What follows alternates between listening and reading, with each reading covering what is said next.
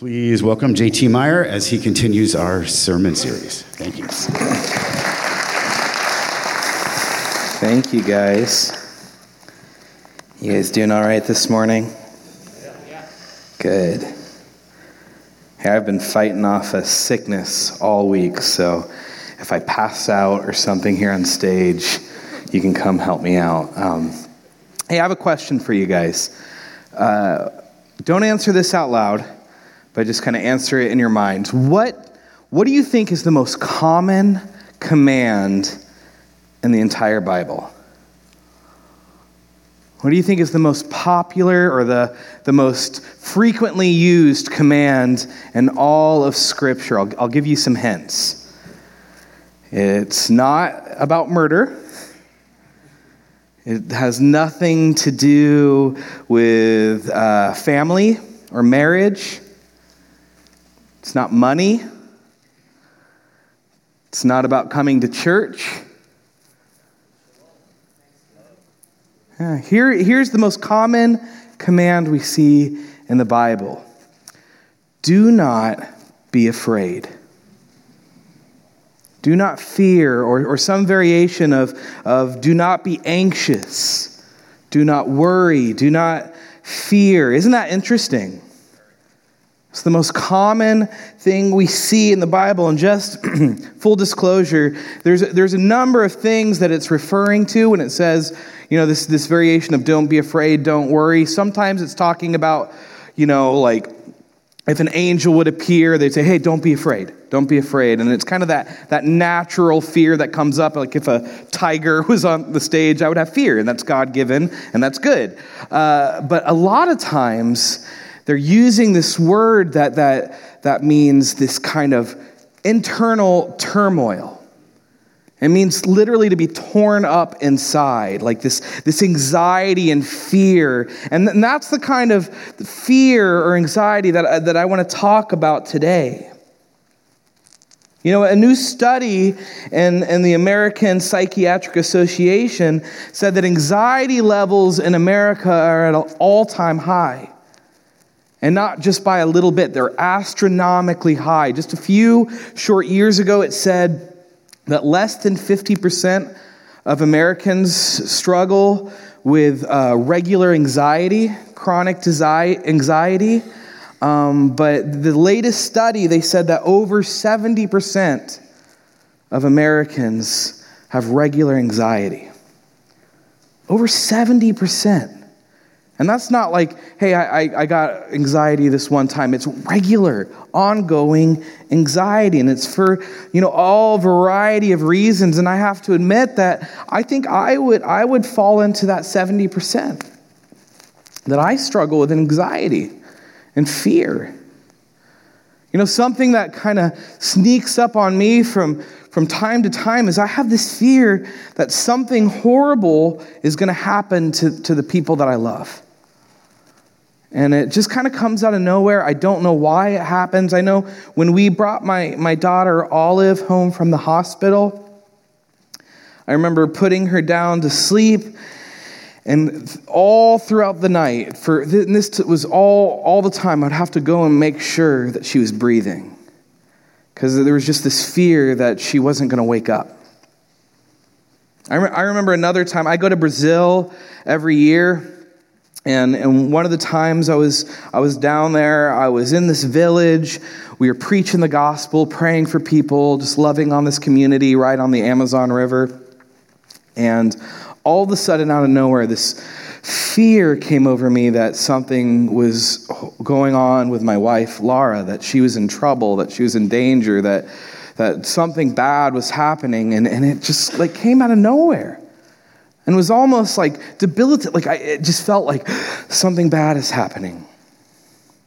And it just happens from time to time. And I imagine many of you can relate to those things. Many of you would say, yeah, I'm part of that 70%. Maybe for you, you're overwhelmed by the what ifs in life. Like, what if this happens? What if this doesn't happen? What if this meeting that I'm going into doesn't go well? What if I can't finish all of the work that I'm supposed to finish? What if, what if this date doesn't go well? What if I don't get a date? What if, all kinds of things. Just anxiety, turmoil inside of us. Maybe for you it's financial. There's a financial anxiety that you carry. Do you know that Americans right now have over $1 trillion of credit card debt?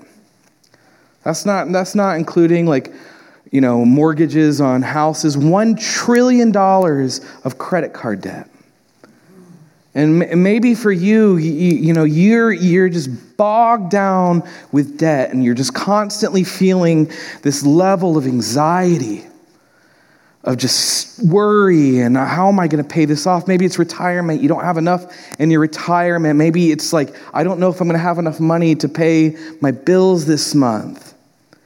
It's financial anxiety. The area of anxiety that they say is on the rise at the highest rate is political or cultural anxiety. That there's a high level of anxiety about what's going on in our country. And we see that, don't we?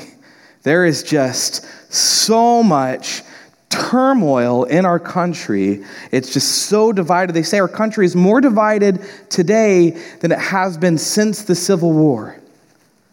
That there's just all of this anxiety about, what our politicians are doing, or where culture is going. And I think the media really reinforces this. The media tells us that we need to be afraid.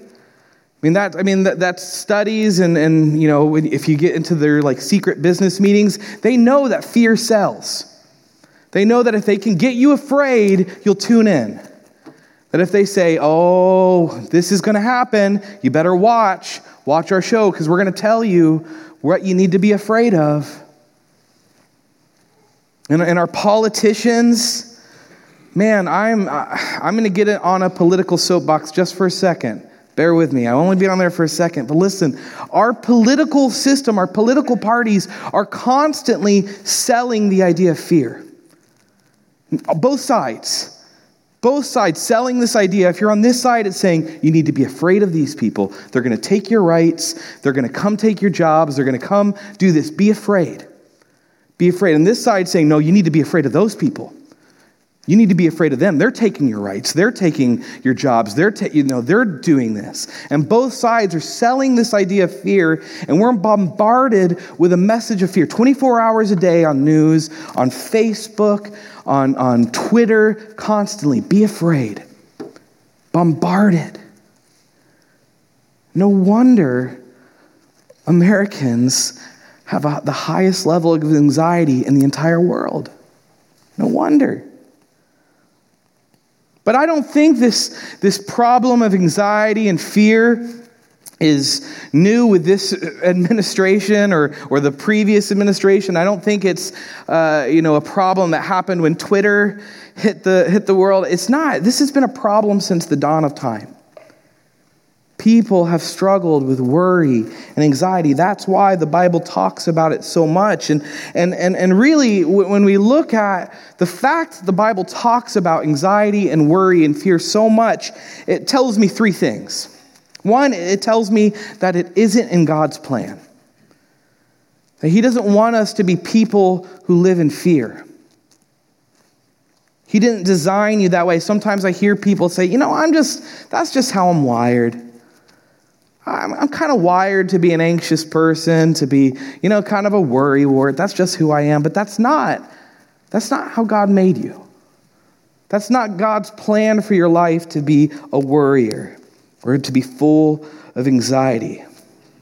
The second thing, it tells me that it's in Scripture so much that it's very common.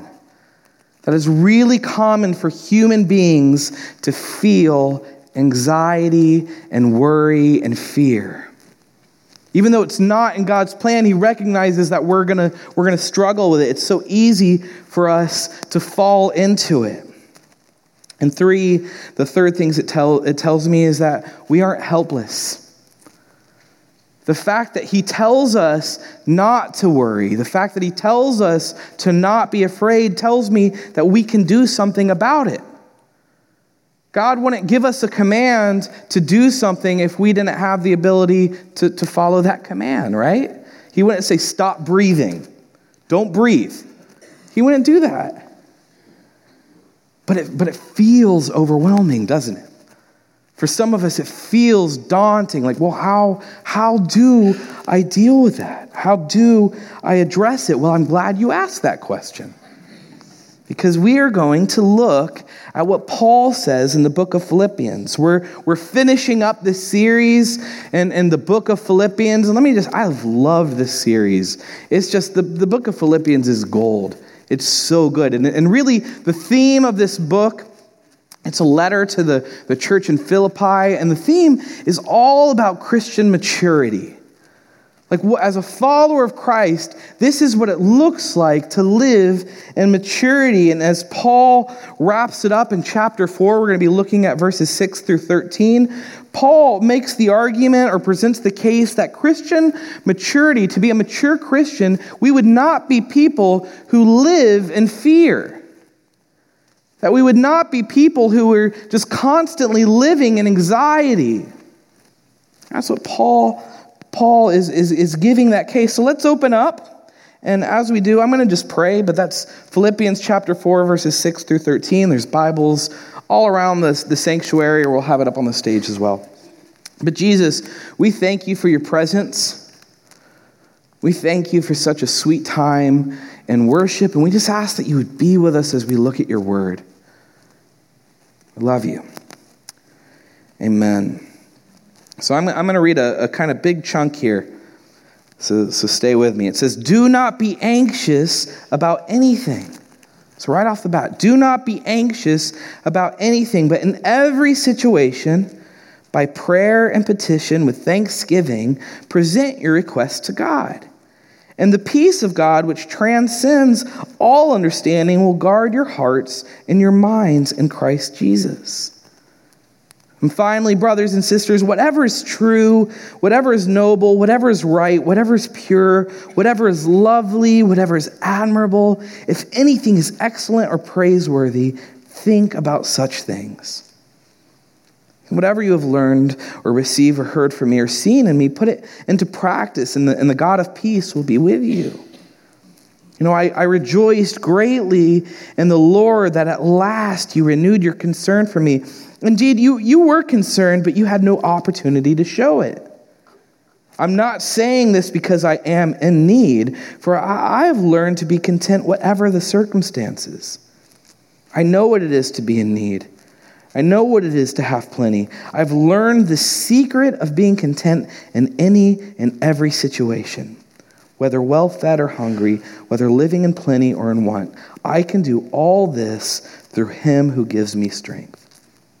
There's so much good stuff in this little portion of Scripture. But let's see what Paul is talking about. Paul is talking about this peace that transcends all understanding. He's talking about a peace that doesn't make sense. A peace that transcends understanding. What is that peace? It's important that we define what that peace is, what it looks like, because I'm sure there are all kinds of definitions of what peace is. So let's look at what Paul is talking about. So point 1 in your notes is the characteristics of peace. You got to define it. What is this peace? And the first thing about it, your first blank there under point 1, is it's learned. Paul says that peace is learned. He says that peace, it comes from maturity.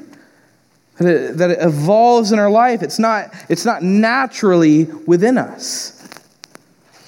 Paul says he had to learn it. In verse 11, he says, "For I have learned to be content whatever the circumstances." Paul's not saying, man, I'm just a stoic guy. You know, things just don't faze me. That's just who I am. I'm easy breezy. That's not what Paul is saying. Paul is saying, guys, listen, I've had to learn to have this peace. I've had to learn to be content in all situations. And for me, this is really encouraging. It's encouraging because it tells me that there's hope for a guy like me. And it should be encouraging to you to know that for you, there's hope. That you can learn to have peace. This peace that transcends understanding, that it can get better for you. That encourages me a lot. It's something you can grow in. And I know for me, that's been true in my life. It's been true. I mean, I still sometimes struggle with anxiety, but it is a heck of a lot less than it used to be. And when I was younger, man, it was all the time. And now it pops up from time to time, but I'm growing. I'm maturing in that. Anxiety has less of a hold of my life. But it is a learned thing for Paul, and it can be a learned thing for us. The second characteristic that Paul talks about this peace is it's not circumstantial. See, for Paul, this peace, it wasn't dependent on what was happening around him. You know, what was happening around him didn't dictate whether or not he had peace or not. Peace isn't, for Paul, the absence of trouble. It's not the absence of pain. It's not the absence of hardships. For Paul, it's not circumstantial. He says that again in verse 11. He says, "For I have learned to be content whatever the circumstances." Whatever the circumstances, Paul says we can have peace. And let me just say, this is not just lip service for Paul. Paul is writing this letter from prison, awaiting his execution. He's not sitting in like his penthouse apartment saying, you know, I've really learned to have some peace in life. Like, he's not talking from his like private jet saying, listen, you can have peace, trust me. No, he's talking from prison, saying, I'm content, guys. I have peace. And listen to this. 2 Corinthians 11. This is Paul talking about his life. He says, I have worked much harder, been in prison more frequently, been flogged more severely, been exposed to death again and again. 5 times I received from the Jews 40 lashes minus 1. 3 times I was beaten with rods. Once I was pelted with stones. 3 times I was shipwrecked. I spent a night and a day in the open sea. I have been constantly on the move. I have been in danger from rivers, in danger from bandits, in danger from my fellow Jews, in danger from Gentiles, in danger in the city, in danger in the country, in danger at sea, in danger from false believers. I do not like green eggs and ham. I have labored and toiled, and I've often gone without sleep. I have known hunger and thirst, and have often gone without food. I have been cold and naked. Yet he has contentment. Yet he has peace. And if you read throughout the story of Paul, if you look in the book of Acts, it's true. It's true. He's had peace, and he's learned to have peace in all circumstances. That's the backdrop of him saying, I've learned to be content. And you know what's crazy is when you see this played out in people's lives.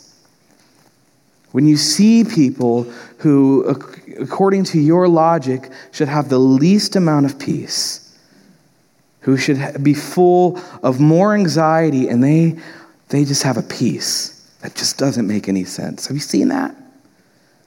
I was just talking to someone a couple weeks ago it was a dear friend of mine who had lost their spouse, and they were just talking about how hard it was, how difficult it was, and the pain. But they said they had a level of peace through it that they had never experienced in their life. That they had peace. It didn't mean it wasn't hard, but they had peace. When you see that, it just, man, it inspires me. It inspires me when I see that level of peace. So the third characteristic, the first one, it's learned. The second one is it's not circumstantial. And the third is it's personal. The peace that Paul is talking about is personal. Here's what I mean. The peace isn't just an absence of fear.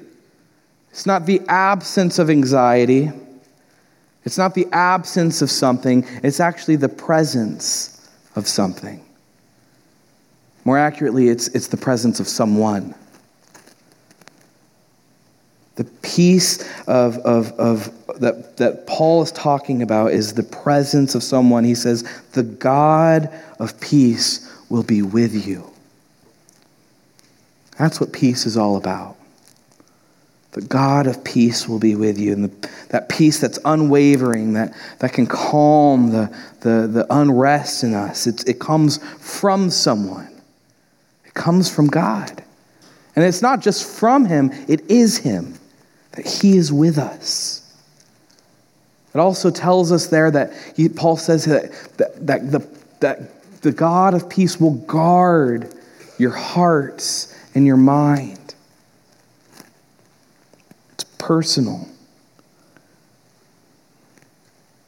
You know, that when we think of the peace that is talked about in the Bible, we cannot separate it from the person of Jesus. It can't be experienced outside of the person of Jesus. I mean, listen, I love this. Psalm 23.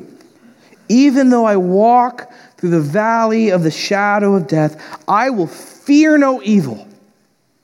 Even though I walk through the valley of the shadow of death, even though that death is all around me, I will fear no evil. Why? Why? Because you are with me. That's why we don't have to have fear. Because he is with us. The peace we have is personal. It's relationship with Jesus.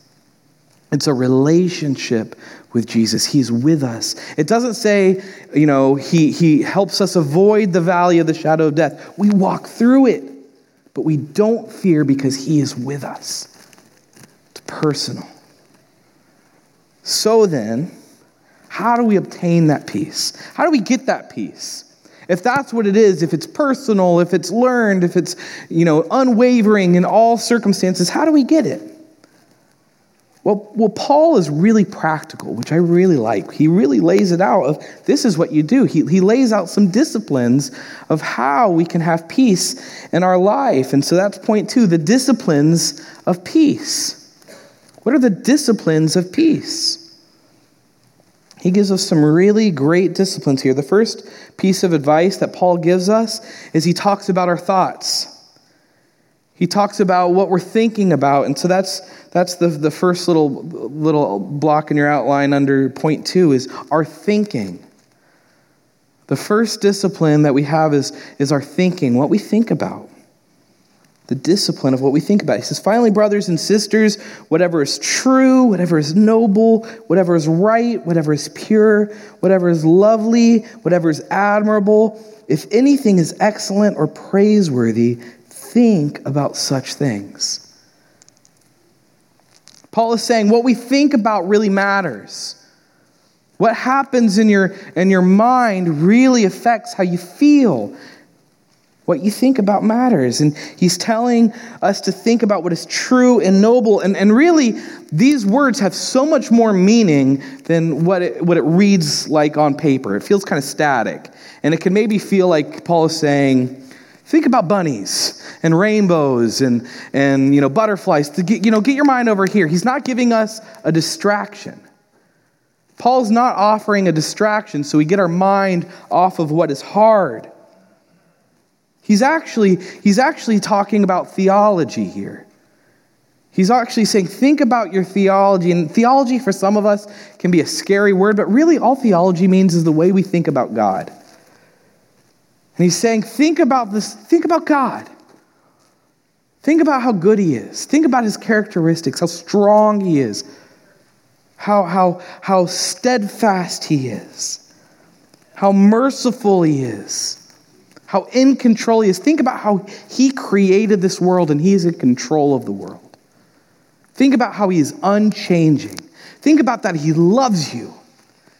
Think about that he sent his son to die for you, to pay the price of your sins. He's not offering a distraction. He's not saying, hey guys, look over here. Look over here. Actually, I love that our faith doesn't do that. Our faith doesn't say, ignore the hard stuff. Read the Bible, it talks a lot about the hard stuff.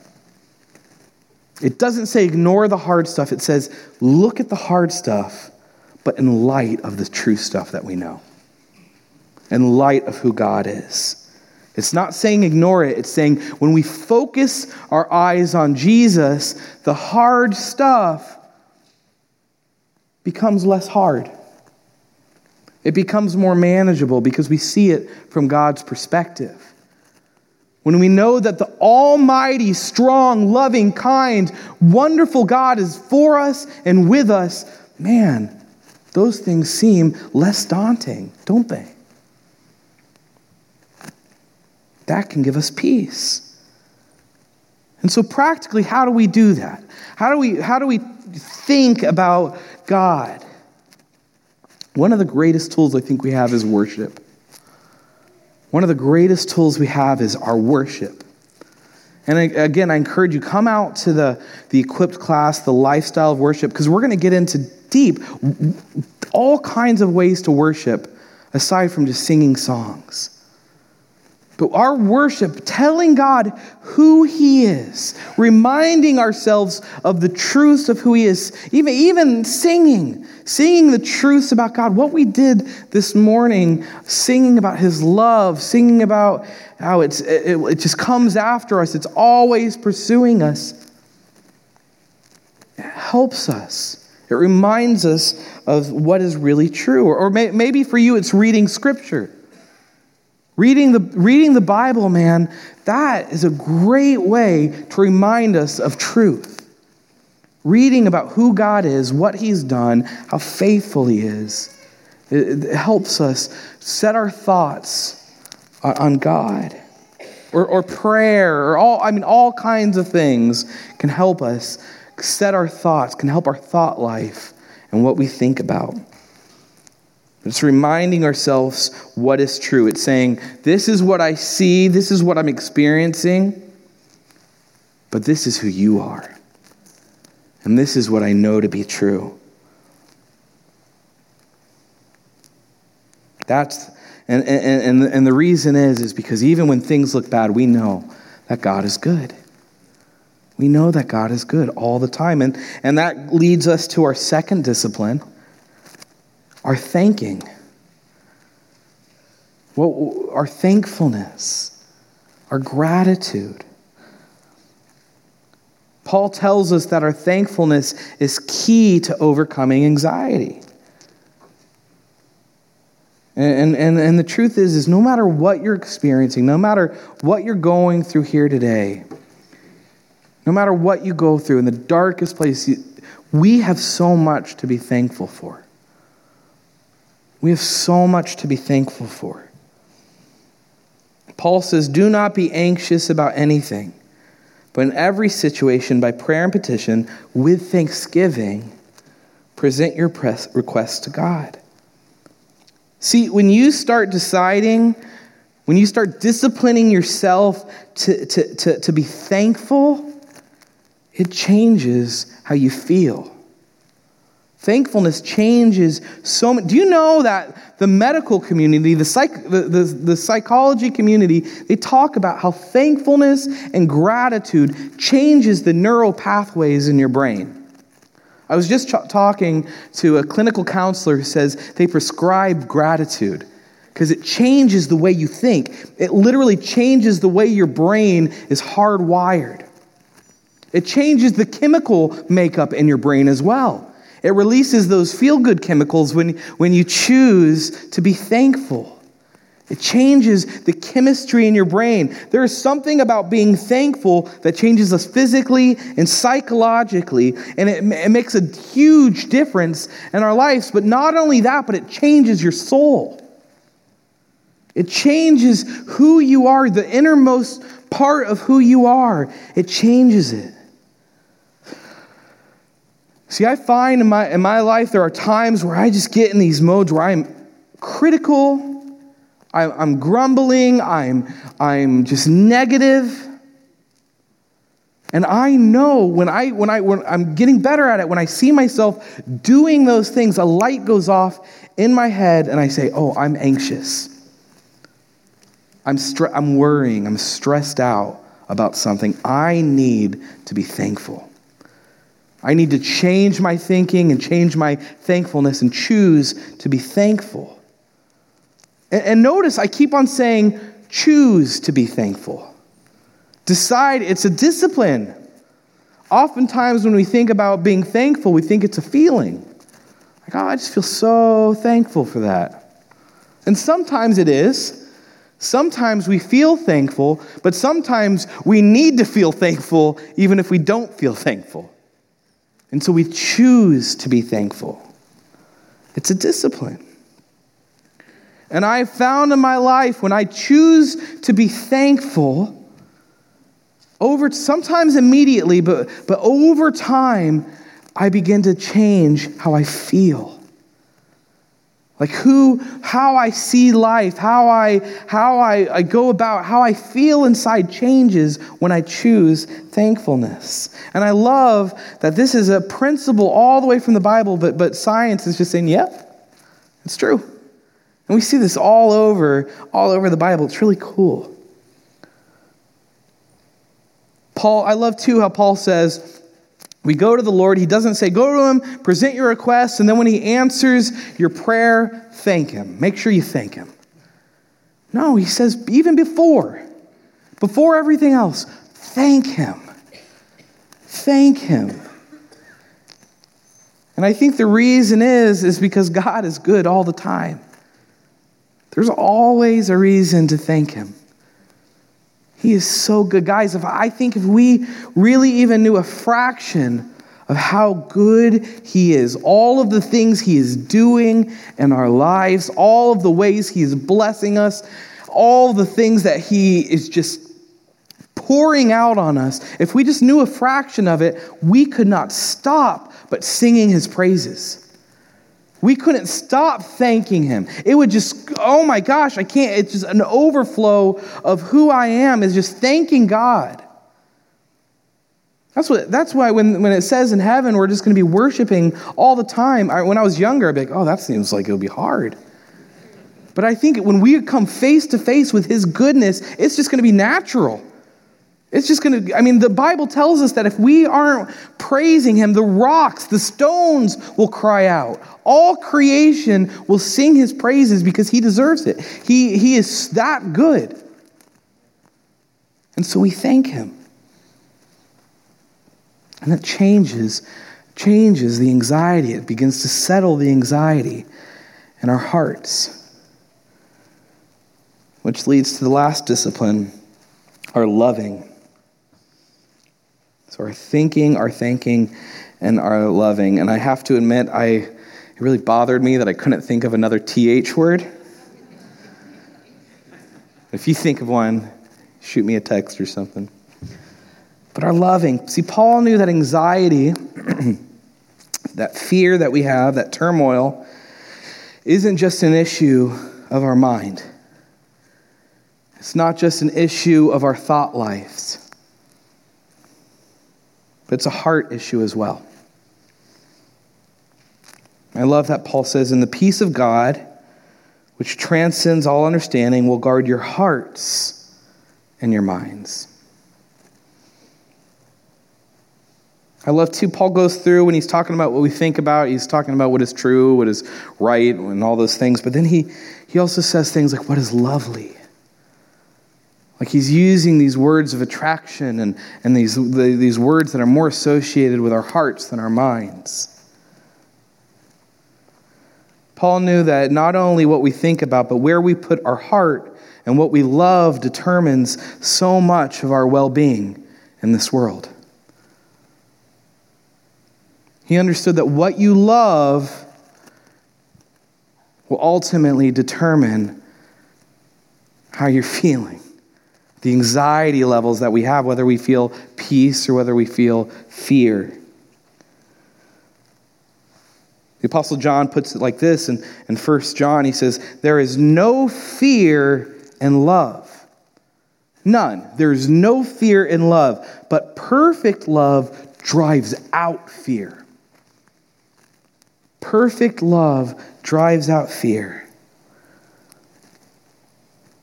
And that perfect love cannot be experienced outside the person of Jesus. We can get tastes of it. We can experience bits and pieces of it, but the perfect fulfillment of that love is only found in the person of Jesus. And that's how Jesus wired us to love him, to be loved by him. He created us for a relationship with him. That's why you are made. That's why you are here today, is to know Jesus, to love Jesus, to be in relationship with him. That he would be our first love, our love above all other loves. He would be our first love.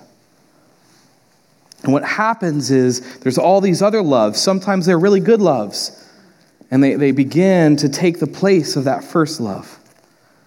And when that happens, you begin to feel anxiety, because that's not how you were created. That's not what you were made to be doing.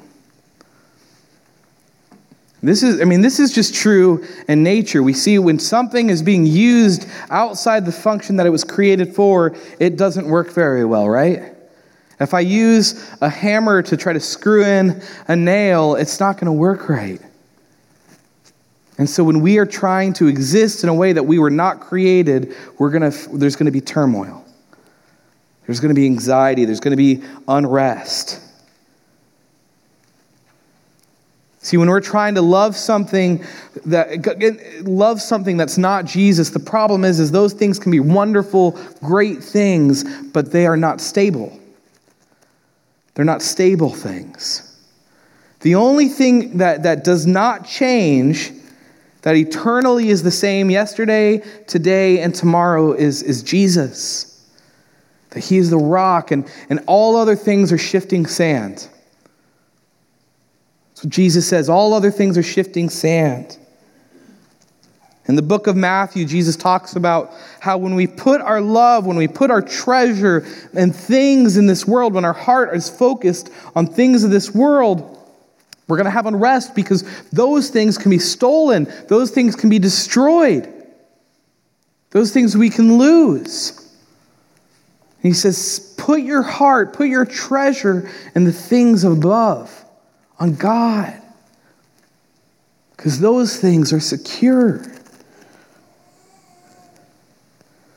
So if your first love becomes, another thing that we're called to care for and love, like family, if our first love becomes family, what happens if we lose our family?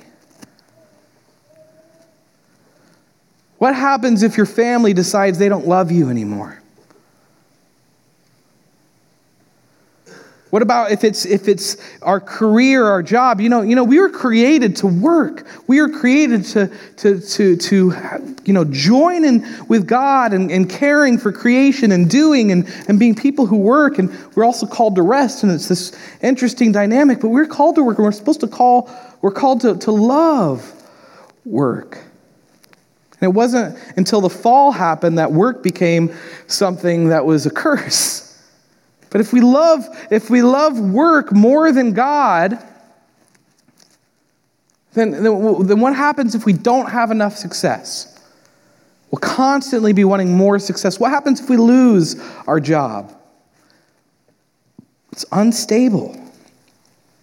And I could go on and on. Every other thing in this world will leave you feeling anxious if it's your first love. Now, hear me. I'm not saying we shouldn't love our family. I'm not saying you shouldn't love your job. I'm not saying that you shouldn't love the Cavs. But they can't be your first love. Because if they are, it'll just leave you feeling unstable and anxious. So here's my challenge to you. If you don't want to feel anxious, this is all you got to do. It's easy. Think about Jesus 24 hours a day. Don't stop thinking about him. Thank him for everything all the time, and love him so much more than everything else. Easy, right? Here's the thing, it's impossible. You can't do it. You're going to fail. And honestly, if that becomes your hope, if these disciplines become your hope for peace, you will feel anxiety. You will feel anxiety. It's a catch-22, isn't it? I mean, these things are great tools. They're great disciplines to place in your life. But you are going to fail at them. But there's a secret to having peace. And that's what Paul says. He says, I have learned the secret of being content in any and every situation.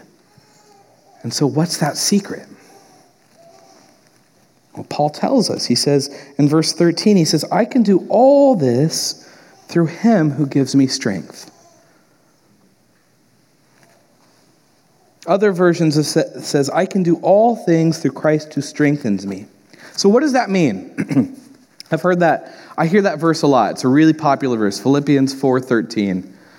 I'll see a lot of times. I watch a lot of sports, and I see it in sporting events. Like sometimes someone is, just won the Super Bowl, and they're like, thank God I can do all things through Christ who strengthens me. Or someone is has these big dreams of what they want to accomplish in life, and I know when I was younger, I wanted to be a rock star musician, and I can do all things through Christ who strengthens me, so I can do this. But I'm sorry to say that that's not what this means. Paul isn't saying that we can do whatever we want because Jesus gives us strength to do those things. It's not what he's saying. I mean, think about the context that we read this. He's talking about anxiety. He's talking about fear. He's writing this from prison. He's writing this facing his death and saying, I can do all things through Christ who gives me strength. What he is saying is, I can face whatever this world puts up against me because of Jesus. I'm able to do all things because of him. I can face whatever this world throws my way. It doesn't mean that we won't have hardships. In fact, it actually kind of alludes to the fact that we will. It doesn't mean that we won't fail. It doesn't mean that we won't have pain, that we won't suffer. Paul says sometimes we win, sometimes we lose. Sometimes we have a lot, sometimes we have a little. Sometimes things go well, sometimes things don't go well. Sometimes we'll have health, sometimes we'll be sick, but we can do all things through Christ. That's what he's saying. And that's the secret. Is Paul has learned that he can make an exchange in his heart, in his being. He can make an exchange and say, I have this anxiety, but I give it to you, God, and receive your peace. I receive your strength. And so the last point is the exchange of peace. And this is how it works. Anxiety, that turmoil, that fear, that feeling of being torn up inside, it is a result of sin. It is a result of sin. Sometimes it's actually sinful to be worryful, but most of the time it is a result of sin. It's a result of sin. It's a result of your sins. It's a result of the sins committed against you. It's a result of living in a sinful world. Isaiah 57, but the wicked are like this tossing sea, which cannot rest, whose waves cast up mire and mud. The prophet Isaiah is saying, coming from God, the wickedness, sin, it's like the tossing sea. Anxiety, being torn up, unrest. And it's a result of sin. Anxiety is one of the consequences of sin. But do you know when Jesus went to the cross, do you know what he accomplished? Do you know what happened when Jesus went to the cross? 2 Corinthians chapter 5 tells us, God made him who had no sin to be sin for us. The one who had no sin became sin for us. And what does that mean? Again, that doesn't mean that Jesus became sinful. That doesn't mean that he decided to start sinning when he was up on the cross. What it means is he took the effects of our sin. He took the punishment of our sin. He took the consequences of our sin on the cross. And like we were saying, one of the consequences of our sin is anxiety, is unrest. And don't we see that on the cross? Don't you see that in Jesus dying on the cross? When he was up there, does it seem like he was just peaceful and calm? No. He was in anguish. Spiritually, emotionally, he cried out, God, why have you forsaken me? Why have you forsaken me, God? Do you know that on the cross, typically the pain was so unbearable that you would pass out and you'd be unconscious for hours until you died? But not so for Jesus. It said when Jesus died, he breathed his last breath and he gave out this cry, this scream, because he was so full of the consequences of our sins, our anxiety, our panic, our worry, our turmoil, our wickedness. The Prince of Peace, he who is without sin, the Prince of Peace, took our anxiety on the cross. He took it. He took our fear on the cross.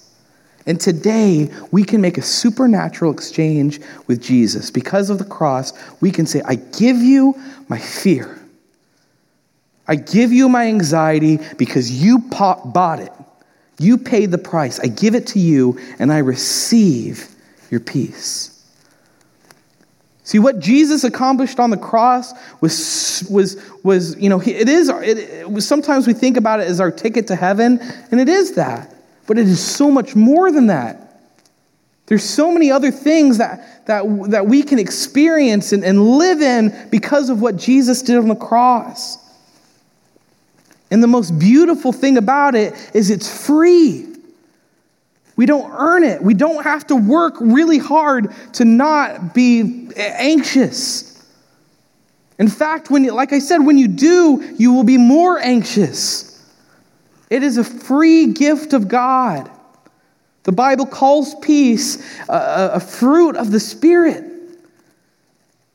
It is a gift. It's just a byproduct of the Spirit of God. And I see just such a marked difference in people's lives, those people who are working to be peaceful people and those who are supernaturally changed by the Spirit of God. And it changes us from the inside out, and we do it regularly. Sometimes we have to do it 1,000,000 times a day. God, I'm anxious. Here it is. God, I'm anxious. Here it is. Give me your peace. You bought that. Here it is.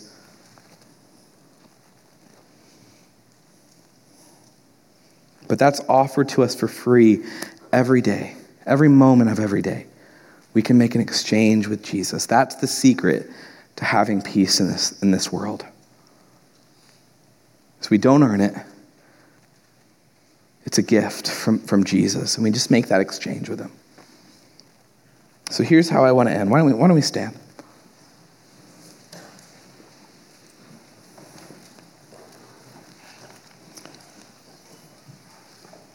We're going to end with a song.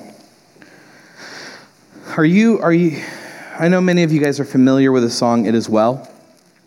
It's a hymn that was written in the 1870s by a guy named Horatio Stafford. He was from Chicago.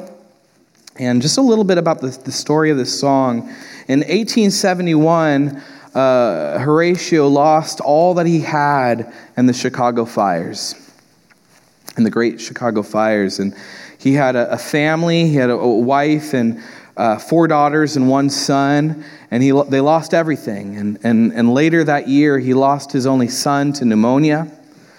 And, they were trying, full of grief, full of suffering, trying to, put their lives back together, put the pieces back together. They were going to go over to Europe. And Horatio had some stuff to do in Chicago, so he sent his wife and 4 daughters to Europe. And on the way over, the ship actually it had a shipwreck and crashed. And his 4 daughters were killed. His wife was not killed, but he wasn't aware of this at the time. And word got back that the ship had sunk.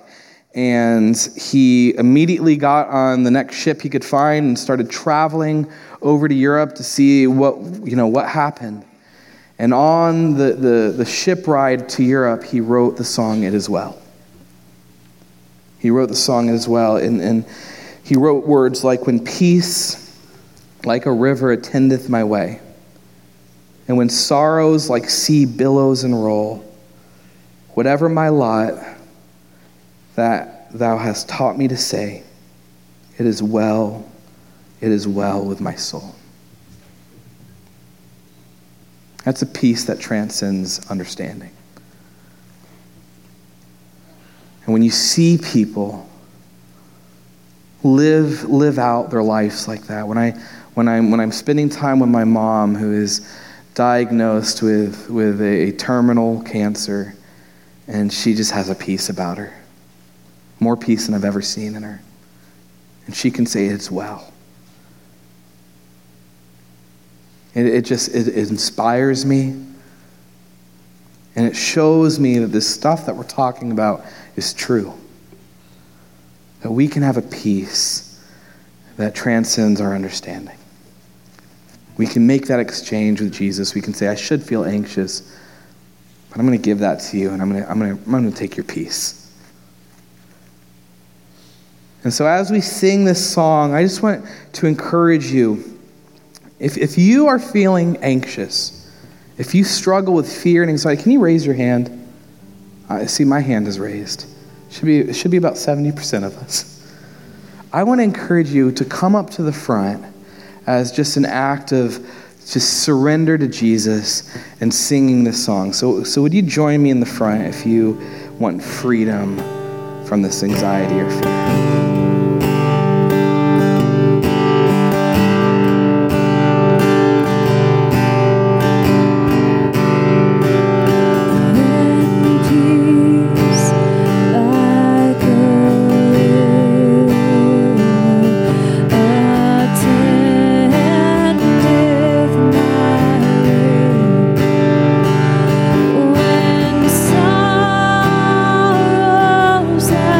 See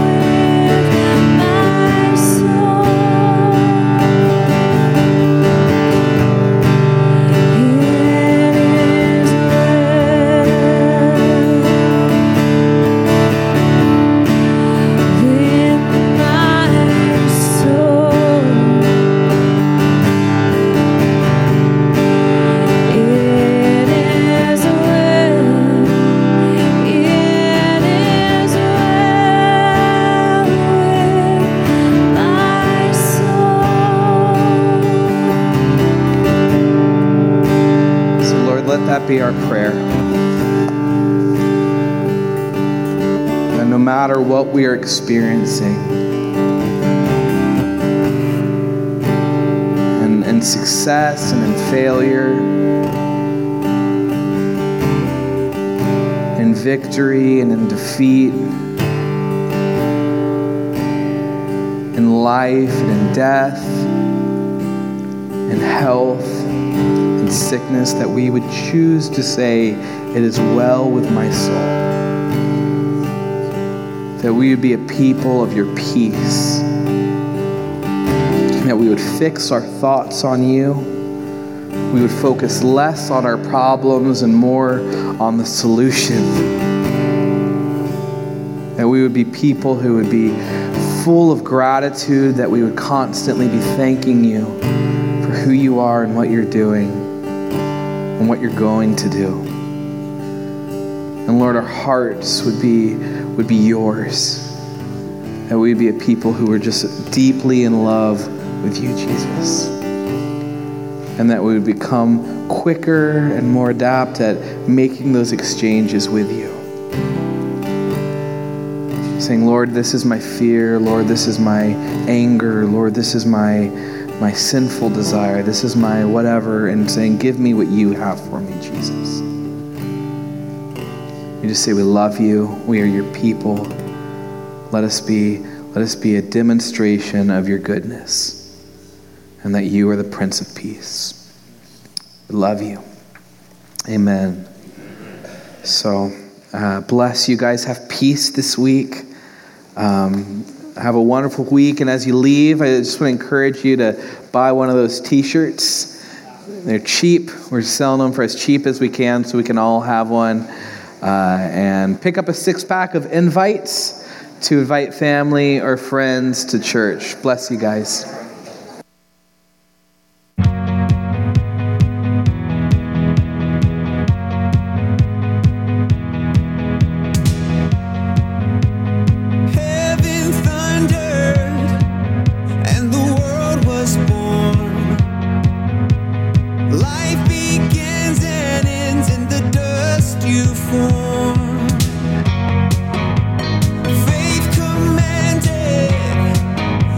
Mountain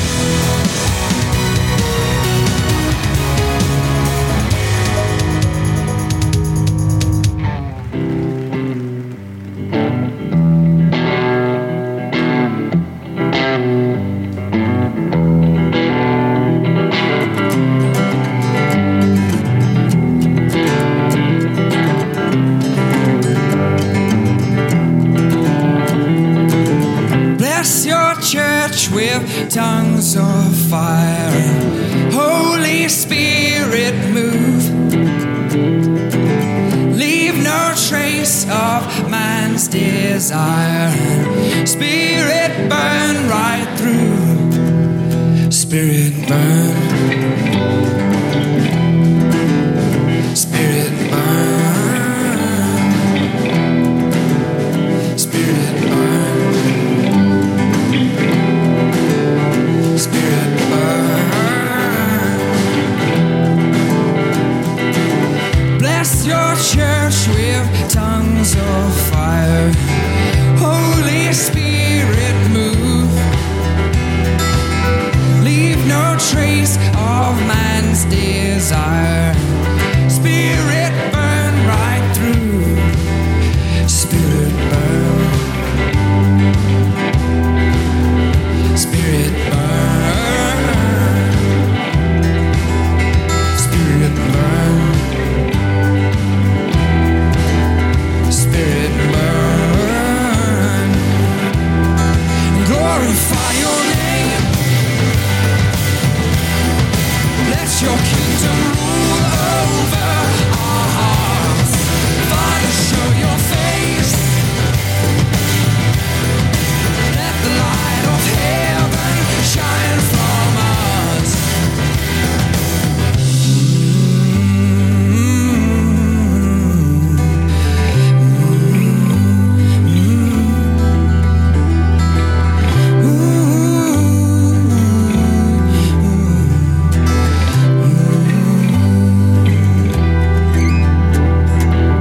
Rushing wind, blow through this place and pierce this worldly veil.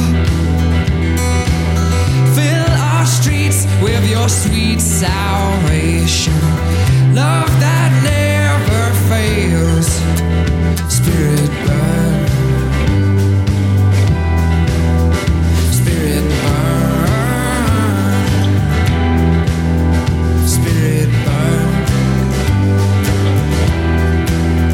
Spirit, burn. Glorify your name. Let your kingdom rule over our hearts.